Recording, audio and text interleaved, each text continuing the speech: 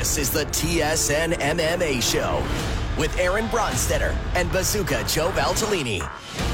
Shevchenko cruises to victory. Mike Perry suffers a badly broken nose.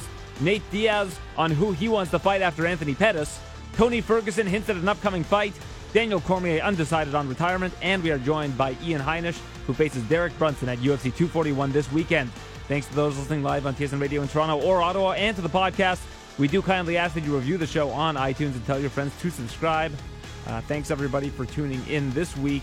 Joe is not here yet, but he will be here for the second half of the show as we preview UFC 241. Pretty interesting weekend in Uruguay, Montevideo, to be exact. Valentina Shevchenko in a pretty uneventful main event cruises to victory over Liz Carmouche. 5 rounds, won all 5 of them, and I had scored it the same way. I wasn't exactly sure what Liz Carmouche's strategy was in that fight. I don't know if it was just to try to slow Shevchenko down with leg kicks. She did shoot for a couple takedowns, was unsuccessful with all of those. So I'm not really sure that she had a great game plan, really. I mean, it didn't seem to slow Shevchenko down at all. She didn't try to initiate the clinch quite, all that much. And everywhere that she went, Shevchenko was able to neutralize her attack. And a very, again, pedestrian win for Valentina Shevchenko, who I think is going to dominate this division for some time to come. I just don't see anybody at 125 that can really hang with her right now. There's always the chance that Andrade moves up or like a Tatiana Suarez moves up. But, I don't see a lot of people from 135 right now moving down. I know that Nico Montano has already moved up. And when you look at even Nico Montano, she'd probably still be top 5 in that division. And I think Shevchenko, when they were, scheduled to fight, I think she was like an 8-1 favorite over Montano or something along those lines. So not a whole lot of opposition that I think will threaten Valentina Shevchenko right now in that flyweight division. And just an utterly dominant victory.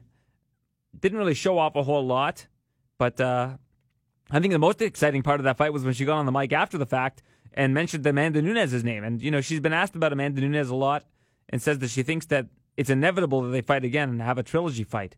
Now, you look back at the first fight, I think there was a pretty clear 29-28 for Amanda Nunes. The second fight, I had Amanda Nunes winning 4-1, 49-46, but a lot of people thought that Shevchenko won that fight and that it was a close fight. So she's down 2-0. I'm not sure how much Nunes has to gain by facing Shevchenko, and it might be when you want to let breathe a little bit. We want to see what Amanda Nunes can still do and what Shevchenko can still do. But, my worry would be that Nunes might retire before they make that fight. I don't know how much longer Nunes wants to do this for, and I don't know really how much more she has to prove. There's not really an up-and-coming female fighter. Ketlin Vieira was kind of that fighter for some time. I don't know where she is. Has anybody seen Ketlin Vieira anywhere? She's on the milk carton right now. But there isn't really a fighter that Shevchenko hasn't beaten, that Nunes rather hasn't beaten, that you look around and say, yeah, I really need to see that fight. I think that the longer that time goes on, the more momentum there might be towards that Cyborg rematch if Cyborg doesn't sign somewhere else. And that can only help her case in terms of negotiating power if she does, in fact, want that rematch. And the UFC is, in fact, willing to compensate her for that rematch, because that's the whole other side of the story that people aren't really talking about. It takes 2 to tango. And if Cyborg does want that rematch and comes to the UFC and says, listen, I'll take a 1-fight deal. I really want to fight Amanda Nunes again. The other side of that coin is that the UFC needs to say, well, we're willing to pay you this much, and she's willing to be amenable to those terms. And that might take time. But right now, apparently, she's been given her release from the UFC and is free to sign anywhere at any time. So I would not be shocked to see her sign with another organization. And I'm sure that her phone is probably ringing off the hook from organizations outside the UFC. Now, again, if the best offer she can get somewhere else is, $200,000, $250,000, and the UFC is willing to say, okay, well, we'll pay you $300,000 to fight Nunes again. That's probably the right move for her. But if Bellator calls and says, we're going to give you $500,000 a fight, and they call the UFC and say, well, Bellator's offering us $500,000, can you give us that to fight Nunes as a one-off? They might just say, well, I don't think the juice is worth the squeeze there, and then she can go and sign with Bellator, because Bellator does have a decent 145 division. And Julia Budd has been mentioning Cyborg in recent interviews. Julia Budd was actually in town recently in Toronto, and I didn't get a chance to catch up with her, but hopefully next time she's here I will. Very, very good Canadian fighter who we should certainly showcase as a champion. Now, Mike Perry in that co-main event against Vicente Luque, I had scored it for Perry. I thought he won 2 of the 3 rounds, but that was one heck of a fight. Massive back and forth. And we didn't really see what happened to Perry in the 3rd round. He was on top of Luque. Nose was bleeding profusely. We didn't know really exactly where the blood was coming from at the time even. And then as soon as that fight ends and he stands up, you look at his nose and it's like, whoa! Looked like a windy road.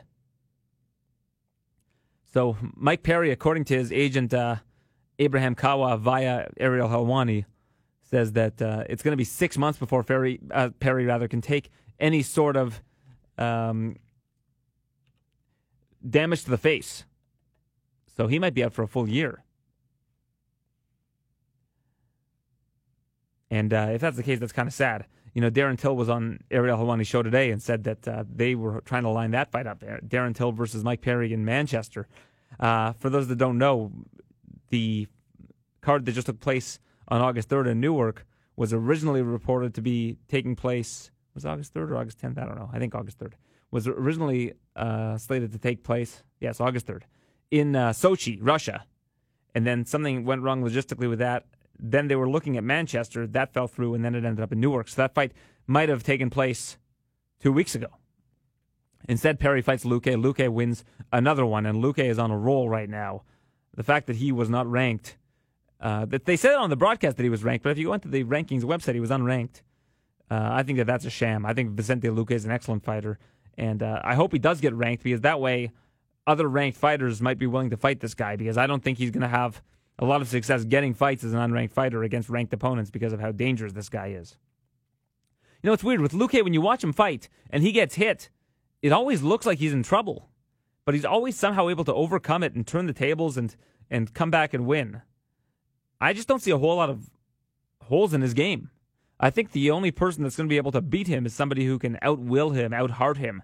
And I think that Mike Perry might have done that in the past fight, but the judges gave it to Luque. And I think that, you know, one of my colleagues who hosts the MMA Analysis, one of the hosts of that show, and if you don't listen to that podcast, it's very entertaining, said after the fact that could have been a 30-27 fight on either card for either guy. And it was one of those fights. You can't definitively say that either guy won any of those 3 rounds. First round, very close. I gave it to Perry. Second round, very close. I gave a slight edge to Luque. And third round, very close, and I gave that one to Perry. I thought that Luque landed the best strike of that third round, but I thought if you looked at the control, if you looked at all of the shots that Perry was landing while he was in that guillotine choke, I kind of sided with Perry for those reasons. But once again, a fight that I think was very, very close. And I'd like to see what's next with Luque. I like both those guys. I've interviewed them both. They're both very engaging, nice individuals that are very fun to speak with. So I wish them both success in the future. Nate Diaz was interviewed by Brett Okamoto. 40-minute interview. And I wanted to teach you guys something. It's a trick that I actually taught Brett Okamoto himself, and he's thanked me for it since. On YouTube, when you're watching interviews or you're watching any sort of features, there's a function to speed it up. You can speed up YouTube and watch up to 2 speed. I think you can actually enter a custom speed too, but I watch everything at like 1.5 to 2 speed. And it helps you watch like a 40-minute interview in like 30 minutes or less, depending on what the speed you use is. So I would recommend speed changes on YouTube if you're interested in consuming more content in less time. But that interview was very entertaining, and I thought Brett did a fantastic job with Nate Diaz. And, you know, I also mentioned to Brett after the fact. I sent him a text telling him he did a great job, and I said, Nate Diaz is a terrible 5-minute interview and a terrific 40-minute interview. He's one of these guys that really needs to warm up and get going if you want to get good stuff out of him, because he's not good for short sound bites. He's good for conversations and long-form discussion. So definitely recommend you watch that. But the thing that stood out to me was that Nate Diaz, in this interview, said that, you know, after Pettis, if he wins, he's only interested in fighting Conor or Khabib. He's not interested in Usman. He wants to move back down to 155. And that surprises me because I'm not sure how close he is to fighting either of those guys. I think Conor actually would be you could make that fight for sure. You could make that trilogy fight, I think, and it would do big numbers. And if you look at I pointed this out on social media today on Twitter. If you look at the view counts for the countdown episodes that were posted yesterday, Cormier and Stipe is up to about 250,000 views. Diaz and Pettis over 1 million, and that's in the span of like less than 24 hours, over 1 million views. I've always had my doubts about whether Diaz is a needle mover. That quieted me, mighty fast. We just haven't had an opportunity to see in those post-McGregor fights what Diaz can deliver. He hasn't had a fight since then, right? So we don't really know how much he still resonates with the audience or how much he alone, without a Conor McGregor in the mix, resonates. Well, seeing a million video views, I mean, the UFC has, I think, 6 million subscribers. So seeing already 1 million video views in less than 24 hours is pretty remarkable. That's a big number for a YouTube video to get in that amount of time. And what I'm interested in watching is how high it gets up by the end of the week and how that stands up against, some of the biggest videos that are on the UFC's YouTube channel. Not that it will stay up. I was going to compare it to the other countdown shows from earlier in the year, but they take those down apparently. Either way, Nate Diaz seeming to resonate with this audience very much. And any doubts that I had were put to bed when I saw that number, that's for sure. And even Okamoto's interview, by the time I clicked on it, it was right after Brett had tweeted it out, and it was at like 150,000. So I'd be interested to see where it's at now. Maybe I'll look that up. But Nate Diaz, I think, is one of these guys that is going to move the needle. And I don't think there's really any doubts about that at this point. I'm looking it up now. So Nate Diaz with Okamoto, it's at 410,000. So that's like in a couple hours. In about 4 hours, it jumped 300,000 page views or video views. That's an unbelievable number. So kudos to Brett on a great interview, and kudos to Nate Diaz on proving that he does, in fact, move the needle, if anybody had their doubts. Tony Ferguson on social media yesterday says that he might have something coming up. Back to work, he said. Now, I don't know if that means he's going to weigh in Abu Dhabi and be a backup fighter. Who knows? But I just don't know what would make sense for Tony Ferguson. I was trying to think about what might be a fun fight for Tony Ferguson at this point that would not worry him too much in terms of his position in the hierarchy of the lightweight division, or something that would get him out of bed and have him risk his position in that division. And the only thing that came to mind was Conor McGregor. Because if you're Conor McGregor and you want your shot at Khabib and you want it soon, you need to beat Ferguson, or you need to wait for that fight to happen between Khabib and Ferguson. And I will say a Ferguson versus Conor fight is very interesting to me. Because as good as Ferguson is, he gets hit. And when you get hit with a shot from McGregor, that can be trouble. But I do also think that Ferguson has Conor beat pretty much everywhere else outside of power. He's got him beat for volume. He's got him beat for grappling. Got him beat for submissions, wrestling, all of that. So I would give Ferguson the edge in that fight by a pretty fair margin. But if Ferguson's going to fight, that would have to be the one that's going to happen, unless he's planning a move to 170, which I think at this point in time, with where he's at 155, would not make a lot of sense. Unless he's willing to do like maybe a one-off fight with Jorge Masvidal and is told that it's not going to affect his standing in the lightweight division. But I just don't see why he would get into that sort of fight now. Like, what's the upside? If he beats Jorge Masvidal, then what? What you're now in the mix in two divisions. That's cool. But I think that the fight with Khabib is the fight that everybody wants to see. And I'm very interested to see what Ferguson meant by that. And if he does, in fact, have a fight that's going to be lined up soon. Looking ahead, you've got MSG. You've got December. That's UFC 245. And those cards don't have much on them right now. 244 has two fights. Blagoy Ivanov and Derek Lewis. And there's one other fight, another really good fight that's booked for that card. That for whatever. Oh, Corey Anderson, Johnny Walker. That was the other one. That's a very good fight. So where Tony Ferguson goes from here, I think is going to be very interesting to see, because I'm not exactly sure what there is for him to prove at this point in time, and what would get him out of bed and make him risk that standing. Daniel Cormier, also on the Helwani show today, was asked about what he thinks he's going to do after this fight against Stipe Miocic. And it's a pretty loaded question when you think about it, because if he wins, he can go out on a high note, but then he'll also have to walk away with the Jon Jones stain on his record, having lost twice to him, one of which has been overturned to a no contest. And then if he loses, whether he would be at peace with retiring off a loss to Stipe. Now, the beauty of a potential Jon Jones fight is that a loss to Stipe, I don't think, would preclude him from moving down to 205 to face Jones for a third time. And if a win over Stipe certainly wouldn't stop him from fighting Jones at either heavyweight or 205. But the only way I see Cormier retiring is with a nice win over Stipe. One that he could walk away and say, I just beat the best heavyweight of all time twice. Now I'm the best heavyweight of all time. 2 title defenses. 2 wins over a guy that everybody said was the greatest heavyweight of all time. Or at least a lot of people in terms of the UFC. He could walk away and be considered one of the best ever, I would think. This match doesn't have a whole lot of upside, in my opinion, him fighting Stipe again. I think it's a great fight. I think that Stipe certainly has earned a rematch, but when you look at Cormier and where he's at in this stage of his career, to me, I think he should have waited for the right opportunity to have the Jones rematch. I don't think a rematch with Stipe Miocic does much for him. If he wins again, then what? You can say he could probably cement himself as the greatest heavyweight in UFC history. Maybe. Probably. He would be undefeated at heavyweight. He would have beaten Stipe Miocic twice. It would be hard to deny him that slot.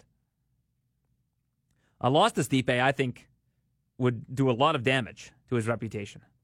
I think this is a very high-risk, low-reward fight for Daniel Cormier. And I think the best chance of him retiring is if he leaves on a high note with a win over Stipe Miocic. Because then if he fights Jones and loses to Jones, then what? He's going to retire coming off of a third loss to Jones? That's not the kind of taste you want in your mouth when you're retiring. Cormier keeps saying that he doesn't owe Jones anything. And I tend to agree with that. I don't think that he does owe Jones anything. And I don't think that, losing twice to Jones takes away from him being one of the best of all time. But I don't think he can be the best of all time without beating Jones. I don't think you could look at their records side by side and say Daniel Cormier has a better resume than Jon Jones. I just don't. You got to remember that Jones beat all the killers. Now, you can always talk about asterisks and drug tests and all that stuff. Sure. That's all well and good. And I get that if that's where you want to go. But based strictly on resume alone, I just don't think you can call Cormier the best of all time without him beating Jones. That's just my opinion. I'm sure others will fight me on that opinion. I don't think that I'm in the minority when I say that. I don't think that's a hot take. I think that a lot of people do believe what I'm saying to be true, that Cormier can't be the best ever without beating Jones, and I think that that's what would motivate Cormier to beat Jones. Perhaps if he has a 5-round war with Stipe and gets the win by decision, maybe then he retires because he realizes that, things are getting tougher, and that's a big win. Now, if he smokes Stipe in the first round and still, that's another good way to go out, but wouldn't you want to carry that momentum into a fight with Jones? And Cormier was pretty quick to downplay Jones's opponents as well, saying, if he wants to fight a Thiago Santos or Jan Blachowicz or one of these type guys, sure. He can keep doing that, but he knows that I'm the money fight. And I think that Jon Jones knows that to be true. I think the post-fight interview, if Cormier scores a win or even a loss, will be a very, very strong indicator of what the thinking was for Cormier going into this fight. I think he does deep down know what he wants to do, but he's holding his cards close to the vest, which I don't blame him. You don't want to go into this fight and say this is my last fight ever, because if you lose, people will say, "Oh, you were thinking about retirement." I think he's playing it smart. I don't think you want to show your cards right now.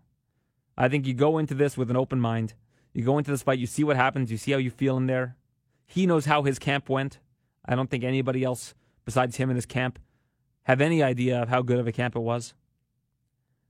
So if he did have a great camp, if he's feeling good, if he gets a nice win, then I think the hunger for a Jones trilogy fight will be there. If he doesn't look great but still manages to get a decision win, I'm not sure how hungry people will be.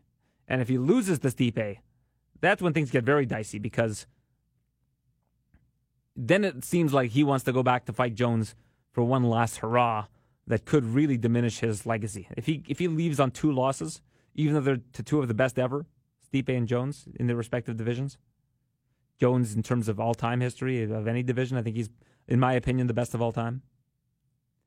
That's when you start to, things get a little bit dicey, because you don't want to see Cormier leave on 2 losses. I don't think anybody would want to. I think people are warm to Cormier. People like Daniel Cormier. They like what he's about. If you haven't seen his E60 story, you know now about all the trials and tribulations that he's been through in his life. He's a guy you want to see have happiness. And I think that it would be a real downer to see him lose 2 in a row and end his career that way. Also fighting on UFC 241, he's someone who has been on the show before, who has an incredible backstory, and is coming off a win over Antonio Carlos Jr. And that's a big win.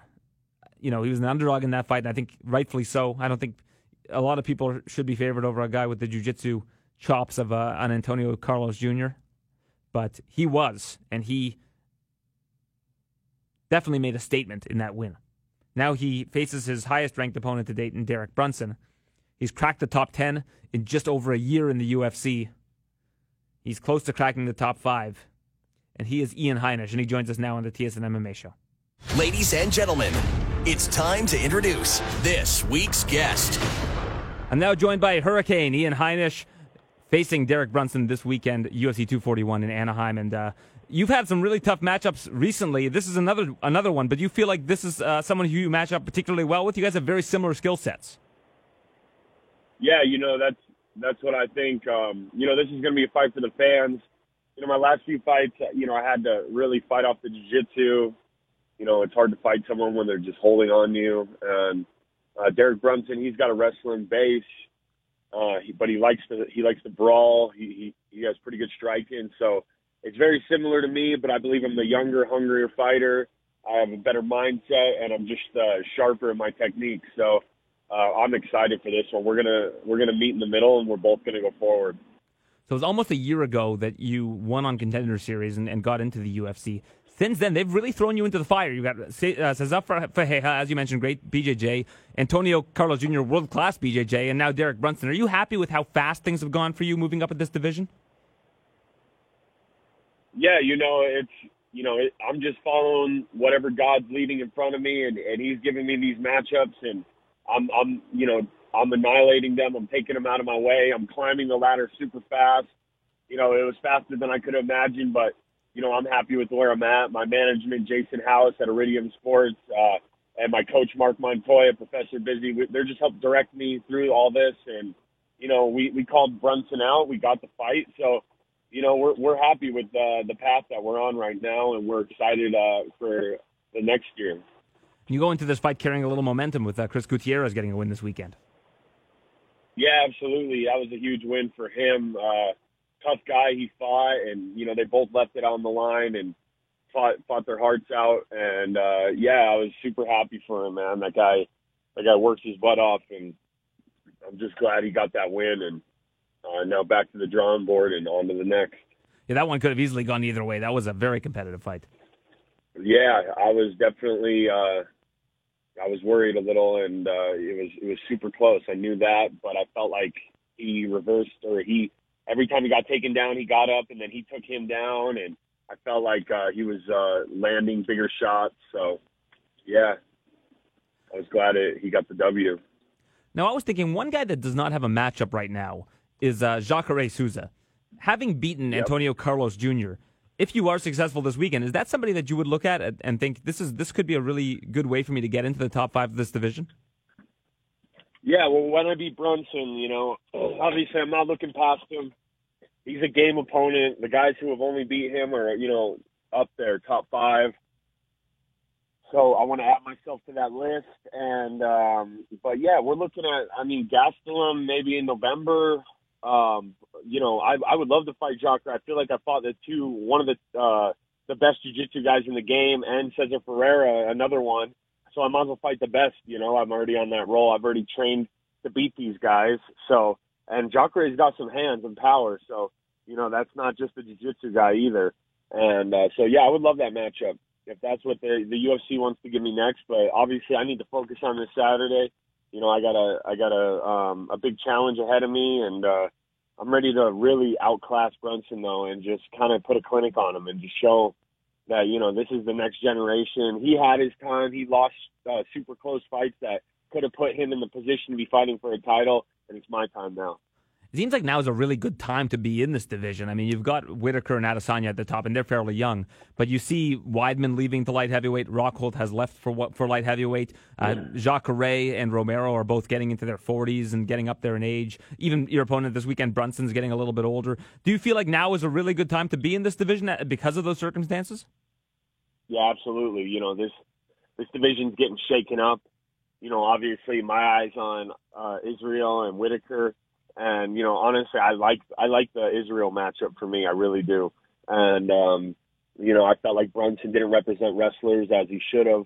When he fought him, he was for some reason terrified to strike, make him worried about his power a little bit, and then, you know, blend his wrestling. He just went straight for wrestling, shooting shots 6 feet out. I don't know why he got in his head a little bit there and got emotional. And I felt like I could, you know, blend it really well, take Israel down and, you know, kind of Khabib him a little bit, where I don't think he's ever been there, ever. And just kind of see what he's made of. But, yeah, the division's super shooken up right now, and a lot of things are playing out within the next month or two. There's a lot of middleweight fights that are going to determine a lot of things. So, yeah, I believe this is perfect time. It's God's plan that I'm here at this time right now, and I'm just excited for Saturday. Well, let's look ahead to that main event in Australia then. Robert Whitaker, Israel Adesanya. You just mentioned Israel. How do you think that one goes? I mean, couldn't be a better matchup for Israel Adesanya in terms of who the champion is at this moment in time. Yeah, you know, I believe that Whitaker's going to win, honestly. But if he doesn't, that's fine. But I just feel like he's more well-rounded. He's more experienced in MMA.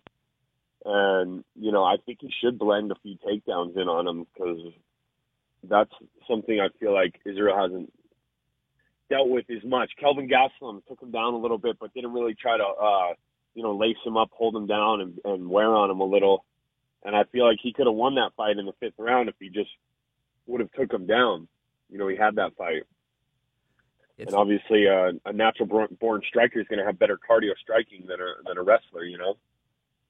It's pretty crazy how the sport works. I mean, when I looked at Gastelum facing Whitaker, I thought that was a great matchup for Gastelum. And then you match him up with Adesanya, and it's not quite as good of a matchup. It's weird how a lot of people look at who the champion is, and they think that's, you know, always the best guy.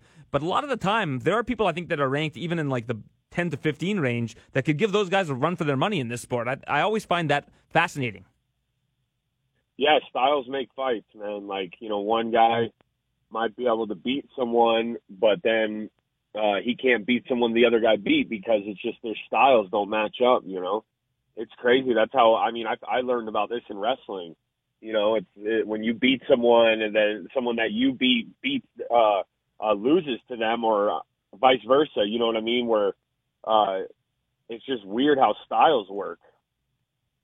And it's got to be a big chip on your shoulder and notch on your belt, really, that I think if people would have looked at you stylistically coming into the UFC, they would have said, you know, submission grappling might be something that's an issue for this guy if he faces a really high-level BJJ guys. And you passed the test on both of those opportunities that you had against Ferreira and Carlos Jr. So if you look at the rest of this division, is there anybody else that you look at that you think might be not quite as good of a stylistic matchup for you?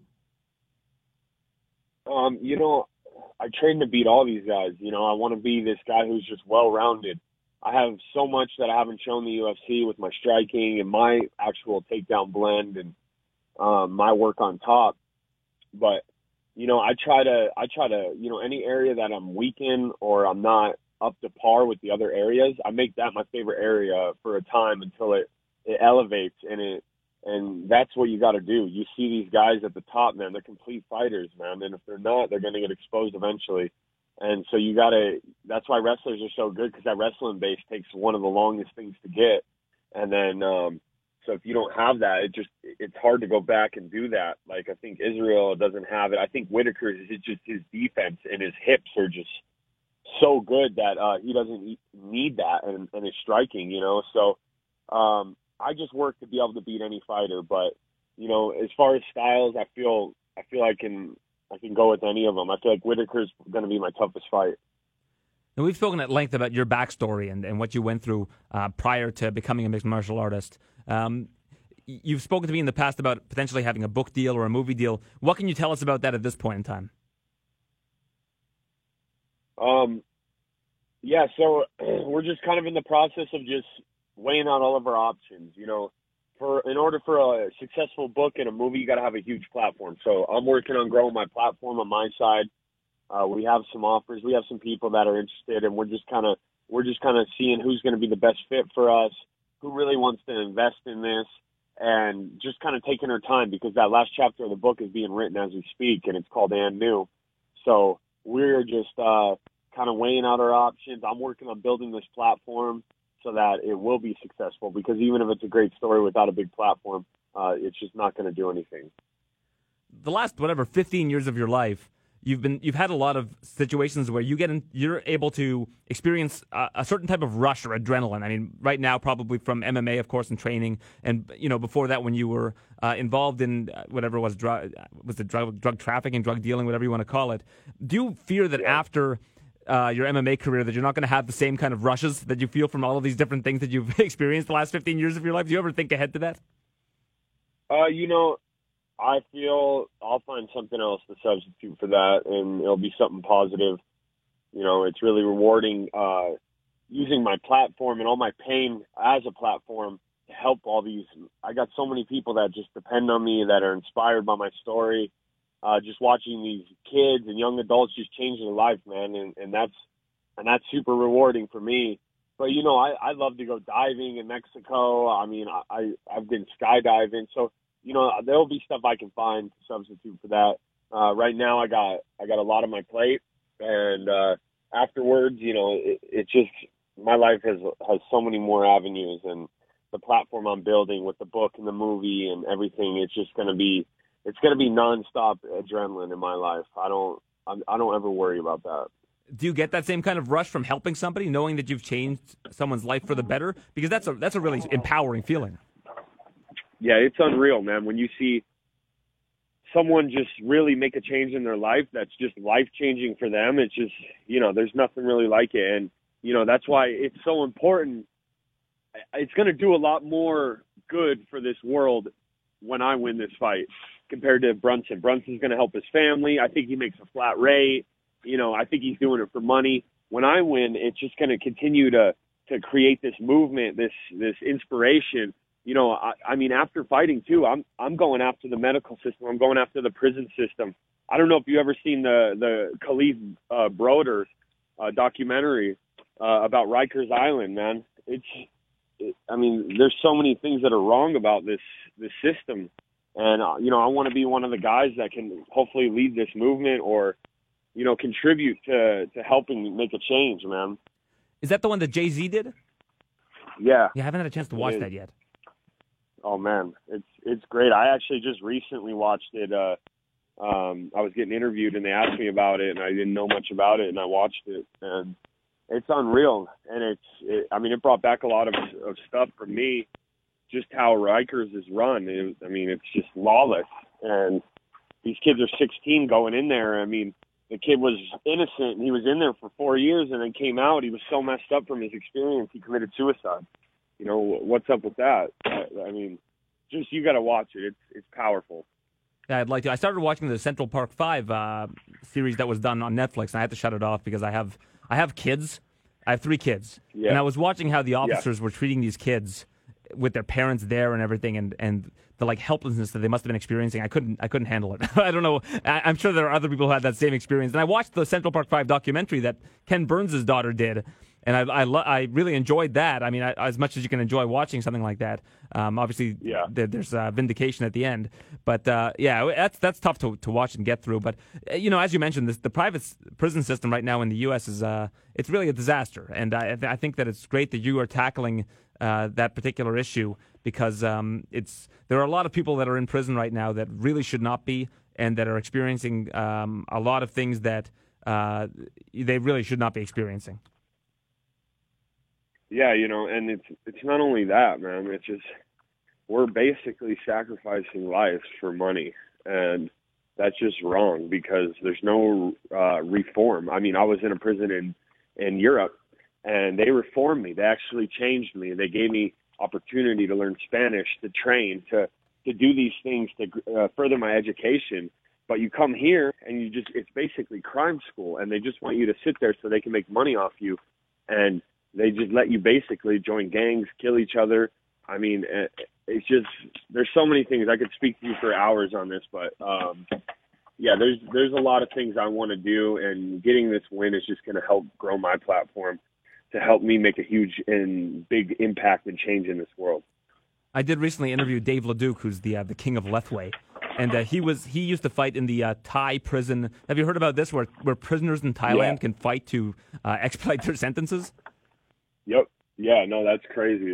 That's actually kind of cool. Fight your way to freedom. That's pretty wild. I don't think that would ever fly here in North America. But reading about that, I was like, well, that's a real thing. Wow. Yep. Yeah. No, it's interesting for sure. There's a lot of crazy stuff out there, but it's just we're the greatest country in the world, and we're so far ahead of other countries, yet we're so far behind in this area because a few people are getting rich off of just putting people in there with rough upbringings and no mentors and no parents, and they're just using them to make money, and that's just we shouldn't allow that.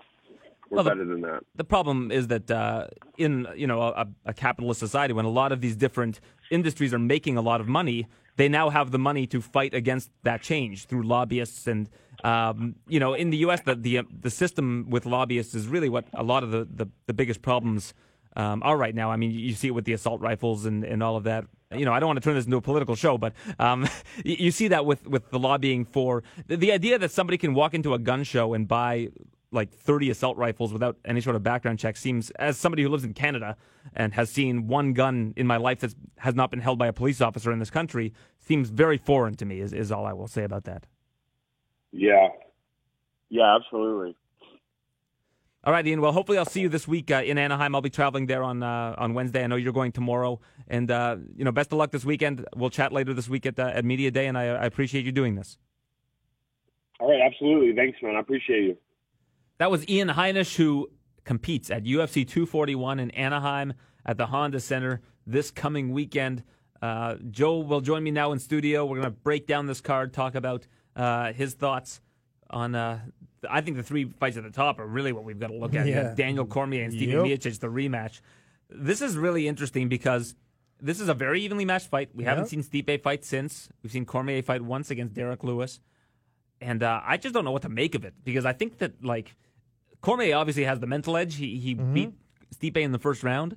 But what has Stipe learned over the course of the year? I mean, he's stuck with the same camp in Cleveland. Yeah. He's become a father. All these things have happened in Stipe's life. But I imagine his motivation is going to be bigger than ever. And I think Cormier mentally might have a foot out the door. Do you agree? I think he's just so talented with his years of experience. He can get it done. But that first fight, you got to remember, sometimes a lunky punch does land. Something, I know Cormier set it up well, but for Stipe, I don't think he has to change too much. I don't think the plan should be, we got to change all these different things. It was one punch. Let's get a little bit more intelligent on how to defend that, and then we go from there. We know that he's trying to do stick to his long jab. So, I don't think there's much to change for that fight for him. I think it's just that one punch landed. Good job on DC. But I think Stipe was so successful, and he needs to stick what made him so successful before that loss. I'm starting to get the feeling that Jon Jones is going to fight the winner of this fight. Really? Regardless of who it is. They say they want Jon Jones to fight by the end of the year. But you look at what they have set up. You've got Johnny Walker taking on Corey Anderson now. And you've also got Dominic Reyes taking on Weidman. Yep. So those are like among the top contenders in the division. Like, there's not a whole lot of people for John Jones to fight by the end of the year. So if you want him to fight at the end of the year, it would make a lot of sense for him to fight the winner of this fight. It could be, but I don't know. Like, from when hearing his interviews, I mean, interviews are interviews. They probably say what they want people to hear, but it seems like he wants to sit out in the light heavyweight division and continue to dominate. You know what speaks louder than words, though, Joe? Moolah, dollar signs, dollar bills, yeah, checks, the checks in the bank. So, I mean, if they open up the checkbook and they want to make a big fight, that would make a lot of sense. Yeah. I think if personally, if I was John Jones' coach, I would say, okay, let's do maybe one more at light heavyweight. Let's take a good 6 to 8 months let's put on some size. Let's get some weight on, especially to go up in weight like that, to put on that extra size and then go back to light heavyweight. It's going to be a little bit more issue. You spend all that time, the energy to put muscle on, then to have to lose it again. So I think if he moves to heavyweight, to take this fight, he should stay there. Well, that's what Cormier says he wants to do, is move back down to 205. And if you see Cormier walking around at these events, he's got to be like 270, 280. He's big. Yeah. But like belly heavy too, right? Yeah, of course. But John Jones, what would you predict John Jones walks around at? Probably like 230. Yeah, I would say that. He's a really big guy. Like, in person, he's a very, very large guy. And I think his height makes him seem bigger too, right? Yeah, very for sure. long, rangy. He's pretty thick too. Like, he's pretty built up. Yeah. Like, I wouldn't be surprised if he walks around at 230, 235. Like, I mean, easily he can be a heavyweight. That's no problem. Yeah. I mean, you add some strength on quads. You get him squatting a little bit more, packing on some weight with the deadlifts and eating. Man, he's got the best nutritionist. They'll bulk him up pretty quick. But I would say a good heavyweight, he should probably be walking around, I would say 250. Yeah, I would say 245 for him to be a good, because I mean, I think under 245 as a heavyweight's kind of light. I mean, most of the top heavyweights you're going to see 245 plus. Yeah, that's around Stipe and Cormier usually fight in that range, like 240 to 250. Yeah. I wouldn't, you don't see a whole lot of successful heavyweights in like the low 230s or anything like that. Well, that was what Gokhan Saki was in kickboxing, and even when he first came, that's why he did the 205. But there's not many. At that point, you got to spend that extra time cutting that weight to 205. Hopefully we see Gokhan Saki come back soon. I don't know what's going on with him. I think he had that knee injury, right? Yeah. And then he seemed to recover. Then he had a fight booked, and then he came off. But I hope so too. So that's a big main event. And I just can't wrap my head around it. Really. What are the odds on this? Cormier's a small favorite. I can pull that up actually for you. Let's pull up the odds for this particular event. So Cormier is minus 145 for Cormier. Which is probably about where it should be. It's a pretty close to even fight, and with a slight nod towards Cormier, who's already beaten Stipe. That's fair, yeah. I think that makes a lot of sense. That's a fair Cormier pick. was the underdog last time around. What did it close at last time? Let me take a look. It closed at, like Stipe was like a minus 150 at close. Anywhere between minus 150 and minus 200. So he was in a little bit of the higher range against Cormier, but Cormier got it done. So that's where you have to look at that and flip those odds. Plus, you've also seen Cormier beat Derek Lewis instead in a pretty dominant fashion. Have we heard anything with what's happening with Ngannou next? He's probably going to fight the winner of this fight if you were to just go by the rankings. Like, he's got to be next in line for heavyweight. Yeah, you would think so. But they might have bigger plans. The John Jones. I mean, do you want to see Stipe versus Ngannou again? Maybe. It could be interesting. Yeah, I think Cormier, so. Last time I asked Cormier about Ngannou, did you hear what he had to say? He said, No. What did he said? Everybody's getting fooled. He goes, nothing's changed. He goes, Francis still has big power, but I'm going to wrestle him. We haven't seen him wrestle. He goes, nothing's changed. It's all smoke and mirrors. Yeah. And so I was interested in that. It needs that special, wrestler to get him. Yeah. That's all it does. It takes a special wrestler to do it. And when I saw his eyes light up when I started talking about Francis, it made me realize that maybe he's got another one. Like, maybe after this one, he wants one more, maybe even two more. DC Ngannou? Yeah, maybe. Why not? But the last thing you want is to end your career with Ngannou smashing you in the first round, right? Sending you to orbit. Yeah, exactly. So that's something you got to consider if you're Cormier. I don't think he thinks about this kind of stuff, though, honestly. Yeah, I don't know. Cormier is a very smart guy, but it seems like he's one of those guys where it's like, hey, I dare you to jump off this bridge. Yeah, he's doing into the water. Yeah, he's jumping. I bet you can't do it. He's like, what? Okay, what do you mean I can't do it? Yeah, for sure. I mean, that's why he's so successful. He's competitive, you know? He's a monster that way. And he's 40 years old? Yeah, he just turned 40 earlier Unbelievable. this year. Yeah. Unbelievable. Quite and crazy. how old is a Ngannou? early 30s? Yeah, I think he's like 33 or something like that. He's in the early 30s, yeah. Yeah, well, I like it. Yeah. I mean, but to end off your career on that, it's a little dangerous. It's a scary one, man. Dangerous. That's a tough proposition. Yeah, I wonder what his path is in his mind. That's what I'm wondering. I really as well. wondered where his path is. I'm wondering if he wants to. Because he doesn't have again. anything to prove, but he has the right ideas. I don't know. Yeah. I don't know. He's been very calculated, very smart with things. And again, is it just as bad to fight John Jones again and to lose? And then what? Well, here's the other question, though. Where does Cormier go if he loses this fight? Like, he probably retires, don't you think? Like, what else is there for him to do? Yeah. He's won the heavyweight championship. He's won the light heavyweight championship. Nobody can take that away. It's just kind of nice to see him say, here's my belt. I'm going out, instead of having to lose on the way out. Because Agreed. losing on the way out, it's a bad taste in your mouth, You're like, okay, let me keep going till I lose. And you're like, nah, why do I want to lose? Well, that was like Bisping. Bisping lost his last fight, and then he wanted to do another one to try to get a win, and then he was like, you know what? I don't need to do this. I know, but it might come back to them after, But, I mean, I think for, Bisping, like, not being the champ, it was a little different. It's a little easier. But, like, when you lose that world title that has made you who you are. Well, that's why he wanted to fight Gastelum so soon after that. He fought Gastelum like 3 weeks after losing the title. And then he gets knocked out. Yeah. So, I mean, I don't know. I think leaving a career with your belt, I think it means a lot. I think that's it's something special for a combat sports athlete to do because it happens very rarely. Yeah, and he has that opportunity. And even if he beats Stipe, maybe he walks away. I don't know. Yeah. We'll have to see. Yeah. Anthony Pettis against Nate Diaz. Nate Diaz returning from a very long layoff. His last fight was the rematch against Conor McGregor back in August of 2016. So it's a 3-year layoff almost. Yeah, almost to the day, 3 years. So he'll come back against Pettis. And I actually think this is a great matchup for him to return on. I think it's great too, but how it's crazy. The Diaz name, man, it's so crazy because you can be out for 3 years and then come back in for a top contender fight. You know what I mean? Well, I don't know if this is a top contender No, but fight. I mean, like you're talking if you bring up Nate Diaz's name, you're talking about the Conor McGregor fights. He's getting the biggest fights still from being out 3 years. Yeah. So I mean, I think that's something special what they've created in their persona, in their name value. That's for sure. crazy to me. And this is a good test for Diaz because Pettis is legit. Like, I mean, he just knocked out Wonder Boy. Yep. First guy to knock out Wonder Boy. If I'm not Had a mistaken. fun fight with Ferguson. Yeah, like, I mean, exactly. He leaves it out there, and I think it's just going to make for a fun fight. Diaz doesn't want to cut weight anymore, so this is going to be at 170. What's the odds? I need to hear this one. All right, let's pull these. This one I'm very interested in hearing. Pettis minus 130, Diaz plus Really? 110. Yeah. Really? Okay. So Pettis is getting, and that might just because of the layoff, and of course Pettis coming off that win It's a against pick'em Wonder in Boy. my mind. It's a I pick'em in agree my with you. mind. It's more of a pick'em, but again, like you said, that layoff probably gave Pettis that early edge. For sure. Do you want me to tell you what it opened at? Yep. Okay, let's take a look. I bet you it was probably more Diaz favorite Yeah, as it minus opened. 120 Diaz. Yeah, it for sure. opened. Yeah. For sure. And then So, people are starting to realize how good Pettis is, and they're like, yeah, you know what? It's a smart move, the 3-year layoff. I just think it's going to be a fun one, man. I think this is going to be 3 rounds of just like Fun. back and forth striking, fun stuff yeah. on the ground if it gets there. Lots to digest. So Yeah. I'm looking forward to it. I really like Pettis' mentality right now.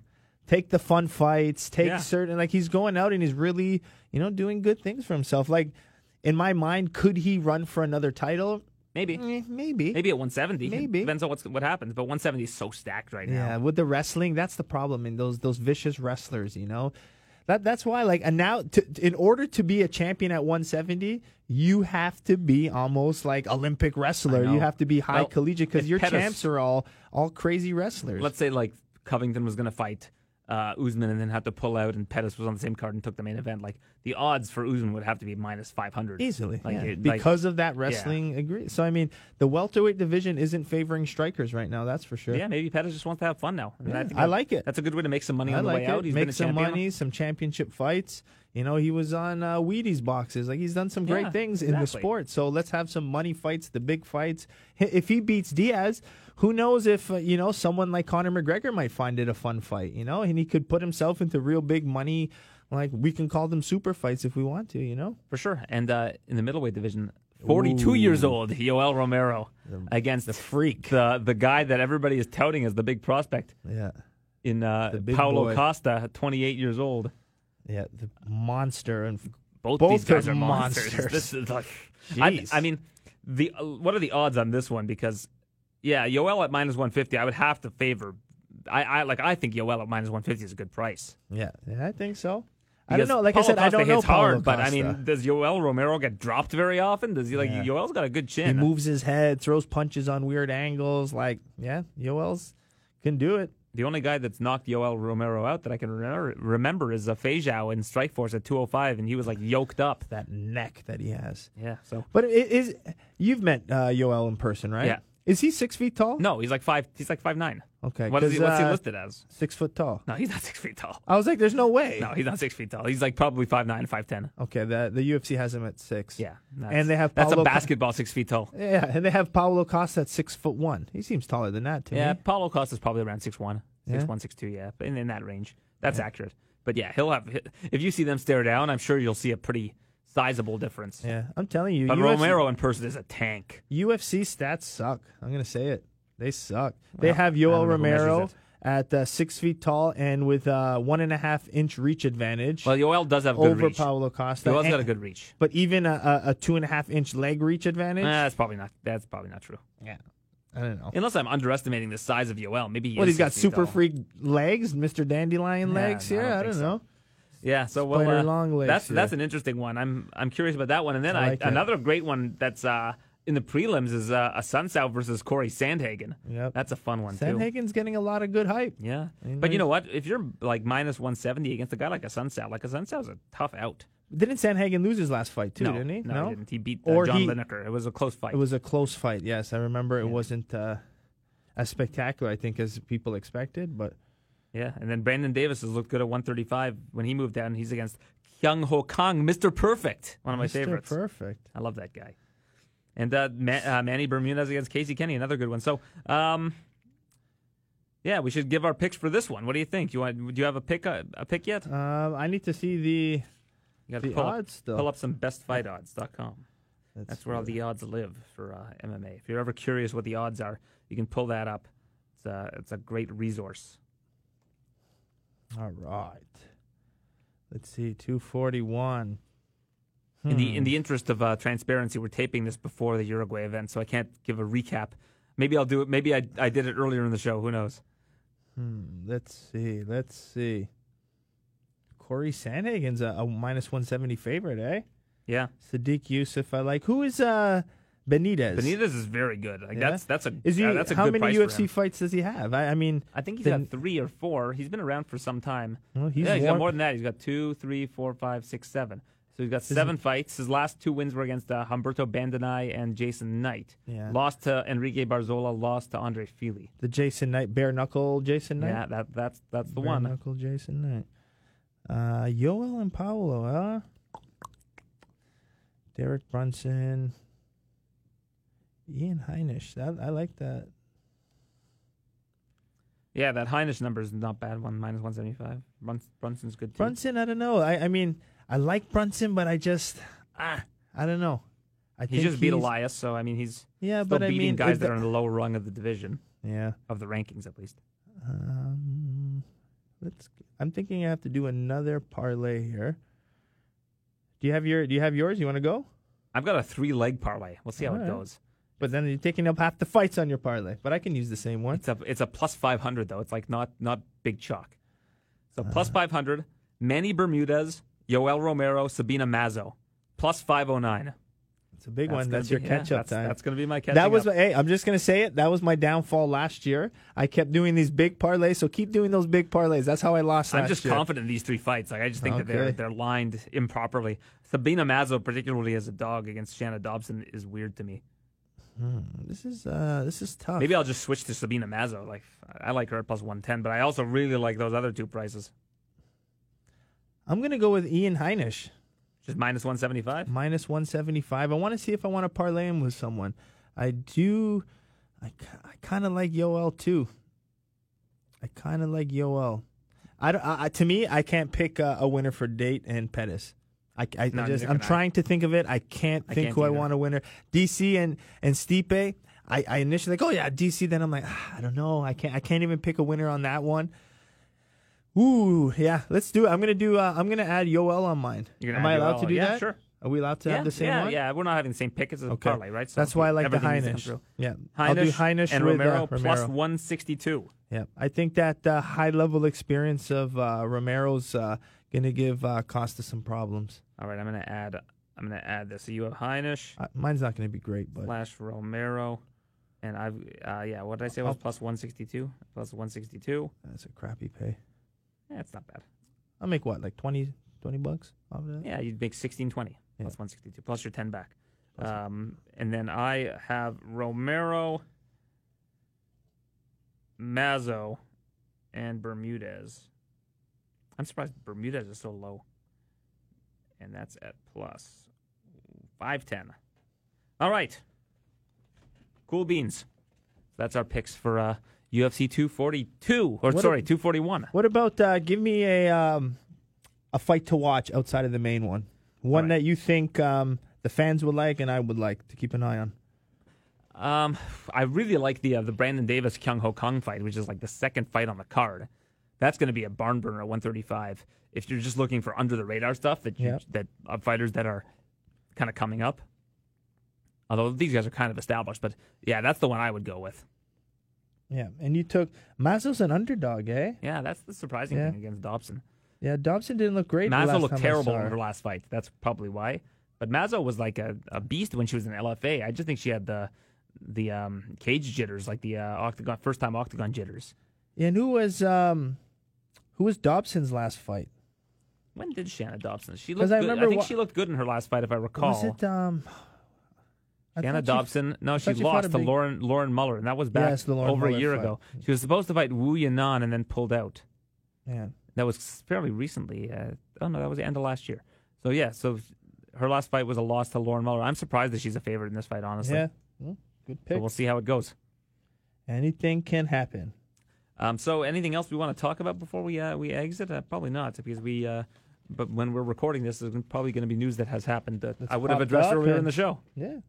All right, Joe. Enjoy your week. Thank you, sir. And, you too. Enjoy this card. It's going to be a great one. And all of the content gathered this week, tsn.ca/UFC/video, if you want to see all the interviews that will be done. I know we're going to have Daniel Cormier on SportsCenter on Thursday, so check that out. And a lot of features as the week goes on done by Robin Black. Robin Black on Fight Night, I believe, is going to be here for SportsCenter, and I'll be down at the event in Anaheim, California at the Honda Center. You can also go to youtube.com, look up Joseph Valtellini if you want to learn kickboxing for free. Or you can go and do it in person. That's 680 Progress Road. 680, come. We're very friendly. Come see Derek at the front, and we hook it up. All right. Thanks, Joe. See you soon. We'll see you, buddy. Thanks for listening to the TSN MMA Show. For all the latest UFC news, visit tsn.ca/UFC.